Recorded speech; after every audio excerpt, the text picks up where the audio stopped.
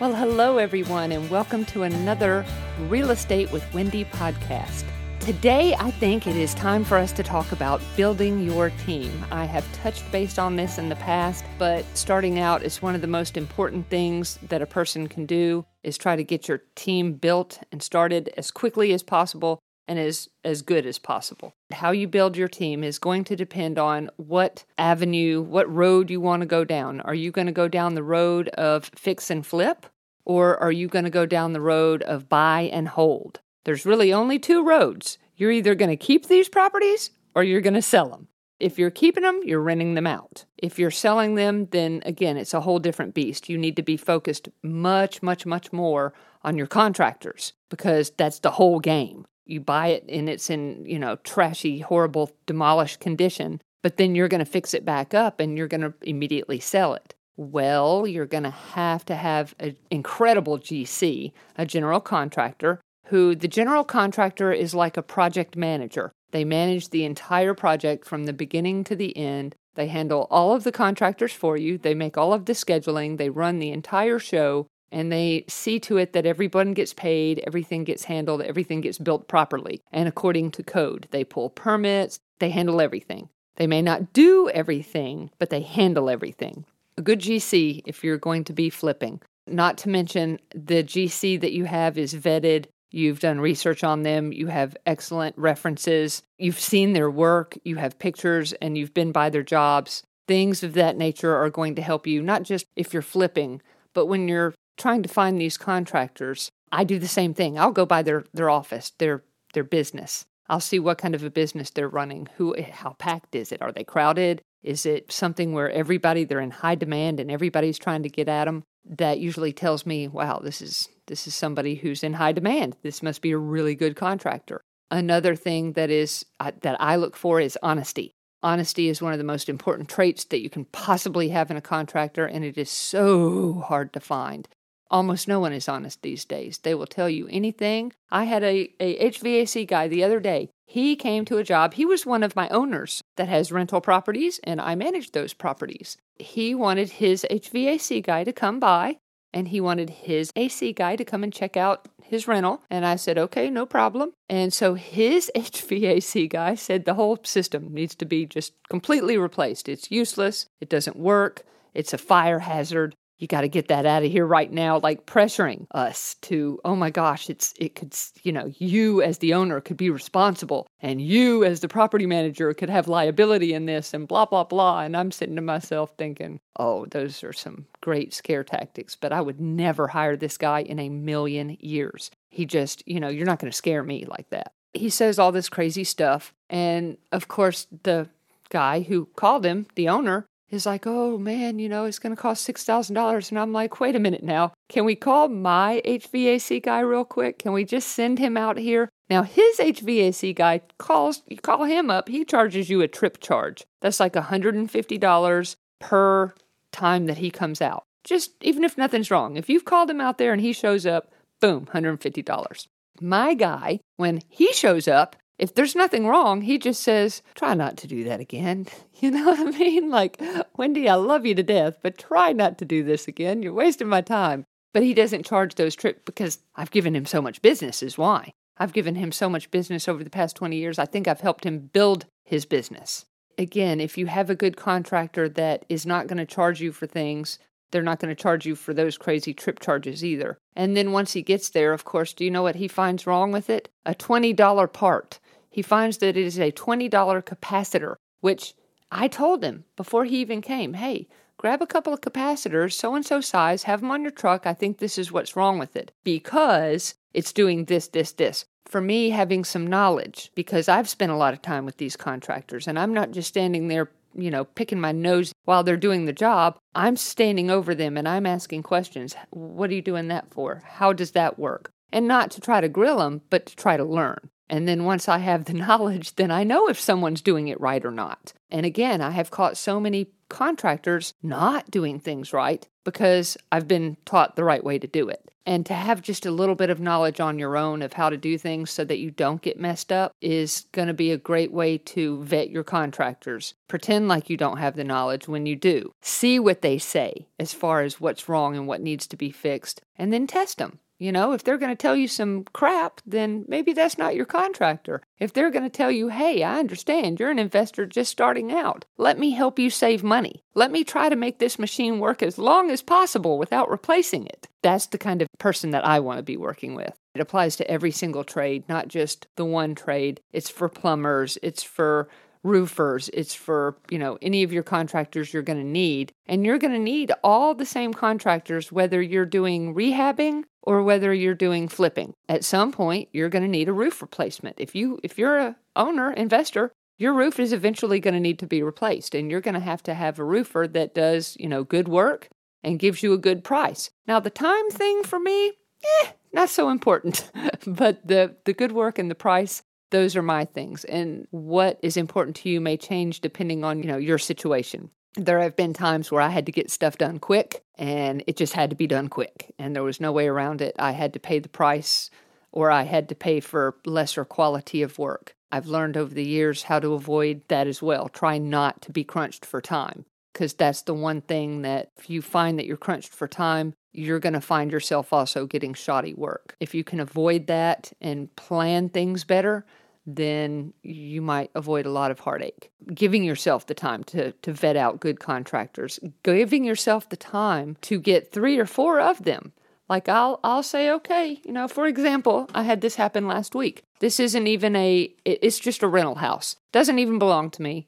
It's just one of my owners. So he calls me up and says, hey, a storm came through. I'm scared of these trees. I want to have a bunch of them taken down. I need you, Wendy. You're the property manager. I need you to call 3 or 4 of them, 3 or 4 tree guys. Send them all. You got to be there. When they get there, you got to tell them which trees it is to take down. You got to get the estimates. So I'm like, okay, no problem. So I go over there and I meet with all of these tree guys. And they're all local companies. All 4 of them gave estimates. They were all around the same price, believe it or not. One of them, my guy, and I've known Andy for many, many years. He's a neighbor. And his price was less than anybody else's, which surprises me because he has got better equipment that is newer, and I'm talking high-powered. He's got $200,000 machine that do the grinding of the stumps and the crazy things that they do, get up way into these box thingies and go way up high and then top them out and come down. They got all kinds of crazy cranes and stuff. So I would have thought his price might be the highest because to me, he's the most reputable. He's the most sought after. He's the most trustworthy as far as I don't know those other guys. They just were guys that I called out of the phone book. And one of them, I think, was the owner's guy. But anyways, I think he ended up using my guy because my guy was the better priced out of all the prices. I was happy with that because my guy is the guy that I know and trust. But I had to, in order to know that this is my guy, at one time I had to do exactly what the owner did, which was say, hey, we need to get these estimates from these people. We need to see what all is included. We need to see what exactly they're taking down and who's going to have to be there, what's going to have to be done. After seeing all 4 of these, I was glad to know I've got the best team. But that's something that you got to get your estimates on everything. You got to get your estimates on your roof, again, on a whole different house, whole different rental, a whole different investor. Said a few months ago, I have to have a new roof. Same storm. Something fell on his roof, totally damaged the whole house. It was just wrecked, the whole roof, everything. So he had to pay for a roof. He got his guy out there. He got my guy out there. And we called a 3rd and a 4th. And we ended up using, in this case, a new guy. Not the one that I normally use, not the one that he normally uses. And why would we use a new guy when we have these people that we know and trust? Sometimes you have to have a backup. Sometimes you have to put yourself out there and take a risk on something new, because what if something that you've been dealing with for 20 years, what if they retire? Like, what if the company goes out of business? There's a lot of things that could happen, and you have to have more than one phone number in your Rolodex. And that's also very important when you're building your team. You've got to know more than one person, more than one name to call. The one person who gave you the best price this time, may not give you the best price next time. It may be a completely different situation next time. And that's why every time you do a job, no matter what job it is, you have to get these estimates, and multiple, at least 3. I recommend 4. And then pit them against each other. I like to schedule them at the same time so that the one sees the other one and they know that they're going to be bidding against each other when they do their bids. That tends to change the situation a little bit. That tends to change their trying to jump up your prices and so forth. Then they know you're not this little country bumpkin girl that, is going to get ran all over. They're like, oh, snap, she might have a clue here. Put them all in the same space as each other. And I do that when renting properties too. When I'm setting up appointments to show a house for rent or to buy, I'll set up all my appointments at the same time or within 10 minutes of each other so that they bump into each other coming and going, simply because that way they see the stress, they see the urgency, they see that, oh no, somebody else may get this job, somebody else may get this house. And then that changes a person's whole perspective. I don't know why, but it does.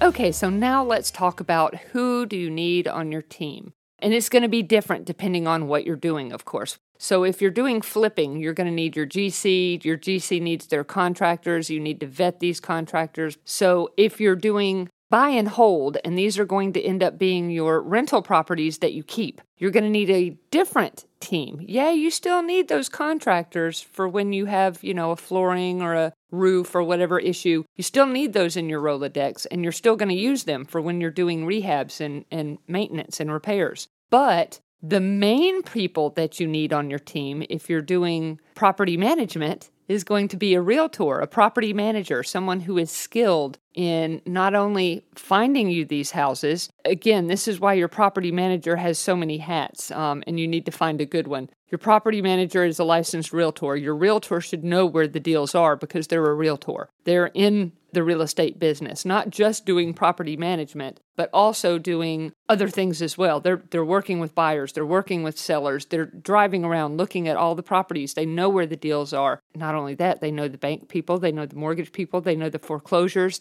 all the ins and outs of lots of things. So I would say having the property manager / realtor is going to be critical. If you're going to do any sort of buy and hold, you have to have a vetted with extreme, years of experience for a property manager / realtor / wholesaler. Again, how are you going to find these properties? Chances are, especially if you're in the beginning and you're a new investor and you're just starting out, you are at work. You haven't quit your job yet. So you don't have time to find these properties. Chances are you're going to be calling a realtor anyway to say, hey, you got any deals? You know of any deals? The realtor that I am, I always know where the deals are. I always know where to find them. I always know how to get out there and search and look. And I see them every day.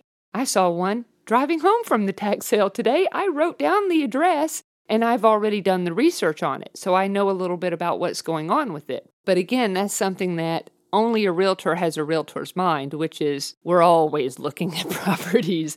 We are always on the hunt. Me doing both realtor work and property management work, my mind goes in 2 different directions all the time. I'm always looking at what can I get as, for wholesale, not for myself necessarily, but, if it's for me, that's great. But if it's not for me, and if it's something that I'm not going to buy, I think, okay, what about this investor? What about that investor? Who can I flip this to and wholesale this to? It's still a deal. Just because I'm not interested in it doesn't mean anything. It's a deal to someone else. How can I gift my friends and my investors with something that's going to be an awesome deal for them too, and still make a little money? And that's a great way for someone who is still starting out and has not the experience, is not a licensed realtor, has no idea how to do research and look up deeds and find out if there are liens and that stuff. I would say that most of the investors who are even seasoned investors do not know how to do this themselves. They do not know how to look up properties. They do not know how to run the deeds. They do not know what the proper way to go to the county and go through the books and the pages to look up and see the liens and so forth. That's not something that many people have access to, that knowledge or that ability to do those things.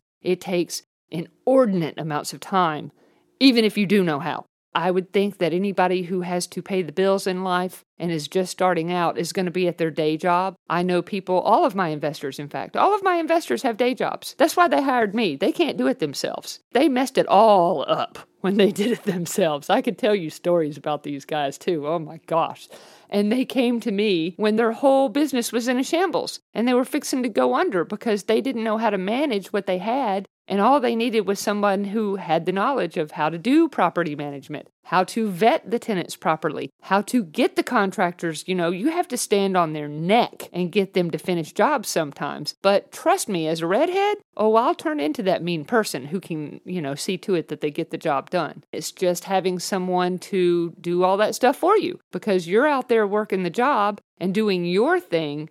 You have to have a team in place that you can trust to be you when you're not even there, to be looking for the properties, to be finding them, to be locking them in, to have the contracts ready in their car at all times so that if something presents itself, I'm right there, just like that. The only people I know who do this are licensed. Get yourself a licensed individual, vet them out, do maybe 3 or 4 at least, to see which one works best with you, which one gels with you the best, which one is on the same page with you the most. It's not always about which one has the least commission, although I have the least commission of anyone out there that I know of. It's not always about that. That's what brings them to me initially, but what keeps them with me is my skills. I've been doing this for so long, and I have so much knowledge about so many things that they see real quick that they can't afford to not have someone like me in their lives. They can't afford to not have a professional managing their properties. When they managed their own properties, they were making maybe $200-$300 a month, some of these people. And these are people who have 10 properties. How do you only make $200 a month on 10 properties? That's mind-boggling to me. You should be making $2,000 a month on each property. When they get the right people in place, it changes their lives and always for the better. So get yourself some good people in place. Aside from realtor, property manager, some good contractors, I would say a couple of more people that you need to think about having. Maybe not right at first, but again, if you're starting out as an investor, one of the first things you're going to need is going to be a good closing attorney. And why? Because if you're buying a place, a rental, an investment, whatever you're buying, you're going to have a closing attorney to close on it. I've picked my closing attorneys. I do have several that I can use, but I've picked one just within the last year that has been my go-to closing attorney. They do so many more things than just closing attorney things, though. They also will, say, for example, they'll make up your will, or they'll do a living trust. Or, you know what I'm saying? They can do all sorts of things that are outside of just closing on a house. And as you grow as an investor, you're going to realize maybe you need an LLC. Maybe you need to put something in a trust for some of your loved ones or your children or whatever. These are all things that you need an attorney for. And you need not just any attorney, you need a very good attorney, one that's well vetted, well liked in the community. And I told my attorney, I'm a real estate agent locally here. I gave them my card and I told them I'm going to be doing a closing with you guys. We'll see how it works out. If you guys can offer me better prices than some of these other attorneys, then I'll use you. And if you can't, then, maybe we're not a good fit. Again, I do so many closings, not just for my own properties, but as a realtor bringing other people to them to do closings with them, that they said, if you bring us this many, then we'll lower it by this much. If you bring us this many, we'll lower it by this much. So there's a structure there of how much I can save based on how much I'm bringing to them as far as business. And that works out well for everyone because I do a lot of business anyways, and it doesn't change or affect me in any ways other than now I'm saving money. So that's something to discuss maybe with your closing attorney. How can you, if you do multiple properties and explain to them that you're going to be growing and you're going to be buying more and, doing all these real estate things, then they can give you discounts too for the multiple properties that you're going to be bringing them. Okay, so that was asked, how do you find your general contractor? How do you find this person? If you don't know where you find one locally, like if you haven't looked on the signs in your neighborhood and seen, oh, this person is building here, this person is, developing there, and asked some people locally, then maybe looking it up online to see who maybe has the best reviews. If you start there, that would be a good place to maybe get the phone numbers of 3 or 4 that you're going to call. And then I would sit them down and I would interview them. And I would ask them, when do you do these particular stages? How do you do your draws? And for someone who is familiar with general contractors, someone who is familiar with flips and doing this type of work, you'll understand how the draw works. You never, ever pay a contractor or a GC the money before you start. Any money at all. A lot of people make this mistake. They will pay a person because the general contractor will come out and say, oh, well, I need $10,000 to start. No, you don't. What you need is to get the materials here to get the work started, and I'll give you a draw when you get this much complete. When you get to 20% complete, you'll get 20% of your money. When you get to 40% complete, you'll get 40%. You know what I'm saying? And it goes on from there. They're called draws. And you never want to hand people money just because they tell you to hand them money and they need it for this or that. No, you don't. And with not general contractors, but just contractors in general, these are a different beast, by the way. These are guys that do not carry a license. They just work for the man. They just work for whatever flooring company or whatever roofing company. They'll come out to your job and they'll do whatever task you hire them to do. In cases like that, those particular guys, I would say to vet them, they need maybe not so much as to sit down and go through the ups and downs, but to sit down with them and say, hey, this is the job. Here's how I want this done. They'll give you a quote on price. And then at the end of the job, when the job is 100% done, that's when they get paid. For a general contractor, you may pay him in draws. That is this percent done, this percent done, this percent done. When you have just a regular person that is coming to do, say, for example, plumbing, then he would come in, he would do the plumbing job, he would get it 100% complete, never asking you for a dime, never asking you for materials or anything else, and then you pay him 100% when he's done. Now, I will say this too. Some of my investors like to be cheap. And by cheap, I don't mean that they're cheap people. I just mean that they're like the rest of us. And the rest of us are, me personally, I try to be as cheap as I possibly can because I am not Donald Trump. I am not a millionaire, and I want to save money wherever possible. So there have been times where I would say, for example, my son's a contractor. You know that he does remodeling. So I would say something like, son, could you come and if I buy this flooring, if I buy this material and I put it on the job, I'm just paying you for labor. Can you install this flooring for me, this many square feet, at this price? And then he'll say, yes, Mom, I can do that, or no, Mom, I can't. That's another way that you can hire the contractors. Again, if you're paying for the materials and putting them on the job, I would recommend 2 things. Number 1, you've paid for the materials and that's done. So you want to watch your materials and make sure that they don't drive away, float away. Make sure someone's there watching them for you. You have a trusted general contractor or other person watching them. Never leave them unattended outside of a house on a job. Never leave them where they're not locked up inside and, you can see through a window and see materials everywhere. That's just asking for somebody to steal from you. And then the second thing I would say is when you've worked out a deal with, they're just handymen or whatever. These guys too, you do not pay them a dime until they're 100% done and you've checked their work to make sure that it's done properly. Sometimes these guys are the worst to do shoddy work. So you have to really be careful when you're trying to be cheap and get things done for a lesser price. Yeah, you can do it, but you have to be super careful. And I recommend doing this route, deal with people you know. Don't deal with strangers, deal with people that you know and you've worked with in the past. That way, you're less bound to have something bad happen. I guess that is about all we have time for today, though. I hope you enjoyed this particular session of Real Estate with Wendy podcast. Thank you so much, guys.